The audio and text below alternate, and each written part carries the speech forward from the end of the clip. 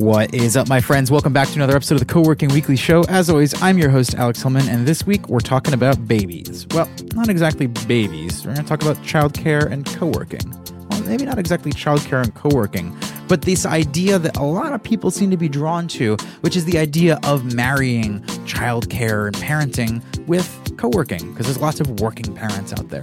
And I'm getting more and more questions from people who want to start operations like this, or doing the research. Good on you for doing the research. Learning that lots of places that open marrying childcare and co-working have struggled or failed, gone out of business, or have struggled to even get off the ground in the first place. And people are asking me, should I just not even bother walking down this road? Is it too hard? Or how should I do it? So in today's episode, I wanted to talk about a couple of the different ways that I've seen people be able to approach and actually succeed, as well as some of my own ideas for how we can better bring things together for the parents in our community. So we're going to start with something very tactical about how people approach the marrying of childcare and co-working, and the fact that they are two very different businesses, both operationally, legally, the amount of regulation they have on them, depending on where you are in the world. These are two tremendously different businesses. And so treating them as such is the most likely way for you to get anywhere in the path that you want to go.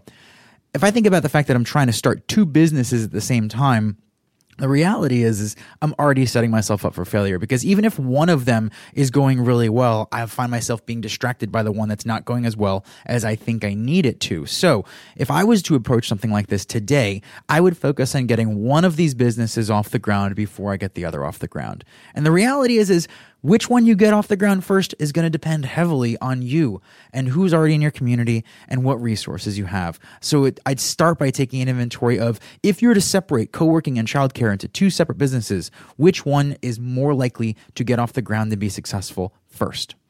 Now, remember that if you do decide to focus entirely on childcare first, you're building in sort of a natural aging out, because there's this thing that happens when people have kids. Those kids grow up. That's a good thing. They're supposed to. But when the kids no longer need childcare anymore, what happens to the parents? Do they leave your co-working space, or do you have a reason for them to continue wanting to be around? Is there a built-in feedback loop or life cycle, so to speak, that's going to encourage them? Because not everyone that has one kid is just going to go have another one, right? So you have to think about the fact that the childcare part of the business is going to be a guaranteed aging out component, or you can build something else into your ecosystem. The fact also that childcare has extremely specific legal requirements, and they're different in different regions. So it works here in Pennsylvania is not going to work maybe in another city or state or country. You need to really understand that. And I haven't walked down that path myself. I've only gotten to listen to other folks who have, and I know that it can be a nightmare. So massive amounts of respect to the folks who out there who do open childcare businesses, get them off the ground and thriving, because there's all these regulatory hoops to jump through. So remember that when you're getting into it. And again, when you're trying to combine co-working and childcare, you are looking at spaces most likely. So your options are going to be limited, because childcare has extremely specific legal requirements to what a space can and cannot have in it, how it needs to be set up. Those additional expenses and constraints can stop things before they even start. So with all of those warnings out front, where could you go? Where should you go? And where I think I'd like to be seeing a lot more people go. And it's to focus on parents, not on childcare. Childcare is a service. It's like the desks in the co-working space. It's a good idea, and it's something that parents definitely need in the same way that people need desks. However, the thing that doesn't go away is parents being parents. You know, it's hard enough to be an entrepreneur. Add in the variable of having kids and the variable simply that are kids. It's crazy pants how hard it is to own a solo business when at any moment, your life could be turned upside down because something is going on with your kids. So just having a place to go, and I say place, I'm talking about a physical place, but also an emotional place where you're surrounded by other small business owners, entrepreneurs, and freelancers who understand how hard it is to juggle that. Just have people to vent to have people who you can ask questions about how they're solving those problems. A place where you could even say, hey, does anybody want to go in on babysitting? Can a couple of parents split a babysitter, right? Is that even a possibility? In a lot of cases, the answer is yes, but not enough parents know enough other parents that they trust or would be willing to ask the question. So I think there's a massively untapped, undertapped potential to be creating those kinds of environments for parents. And I think what I just said there at the end is the key. It's about trust. This is the overlap between childcare, parenting, and co-working. As co-working at its best focuses heavily on the ability to build trust. And when it comes to your kids, nothing is more important than trust. And again, I say that as someone who doesn't even have kids, but I can tell so easily and intuitively that my friends who are parents care more about the things that they get for their kids than anything else, because if they can't trust it, they're not going to be able to enjoy anything else in their lives, right? So focusing on the ability to bring people together who can trust each other before they need them and help parents be better working parents. In the same way that we help freelancers be more productive and happier, you can do and tailor to parents. And the reality is in that particular situation, not everyone in that ecosystem needs to even be a parent. There are people who love kids but don't want to have them themselves or can't, but would happily support a community of parents if they felt like they were a part of it. So that's one direction.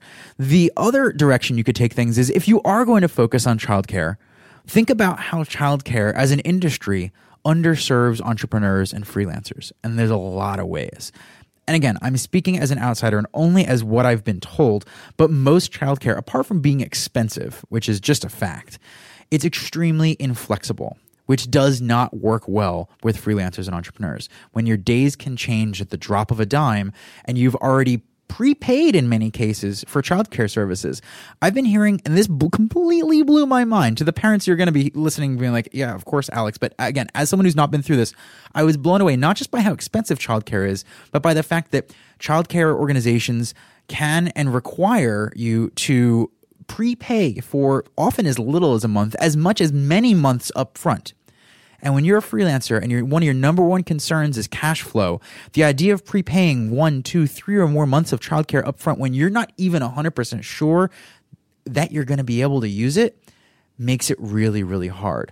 So you can think as an entrepreneur very creatively about how to break that down. And I've spoken with some folks that are doing some brilliant things in providing childcare services, not because they're combining a co-working space and a childcare successfully, but because they're creating a place where parents can go and work, and in addition to that, have a flexible childcare system where people can use it the way they need it, right? When we think about the flexibility that co-working spaces provide, think about ways you can translate that kind of flexibility to childcare and what advantages you can translate from the lessons that we've learned in how to provide workspaces and communities like co-working spaces for people who have kids.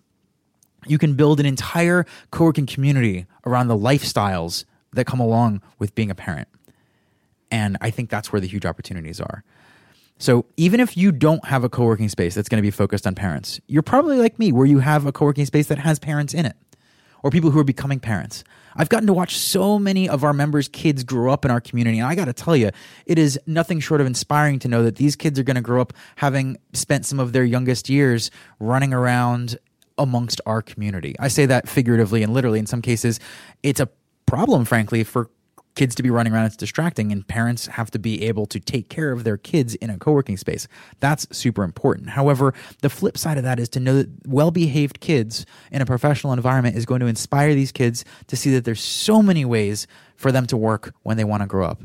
I can only imagine the same way that we grew up thinking that we wanted to be astronauts and firemen and women and things like that, like to grow up to want to be a freelancer. How cool is that? To know that if you want to make a living doing what you love, that it wasn't just your mom or dad that did it, but a bunch of their friends did too.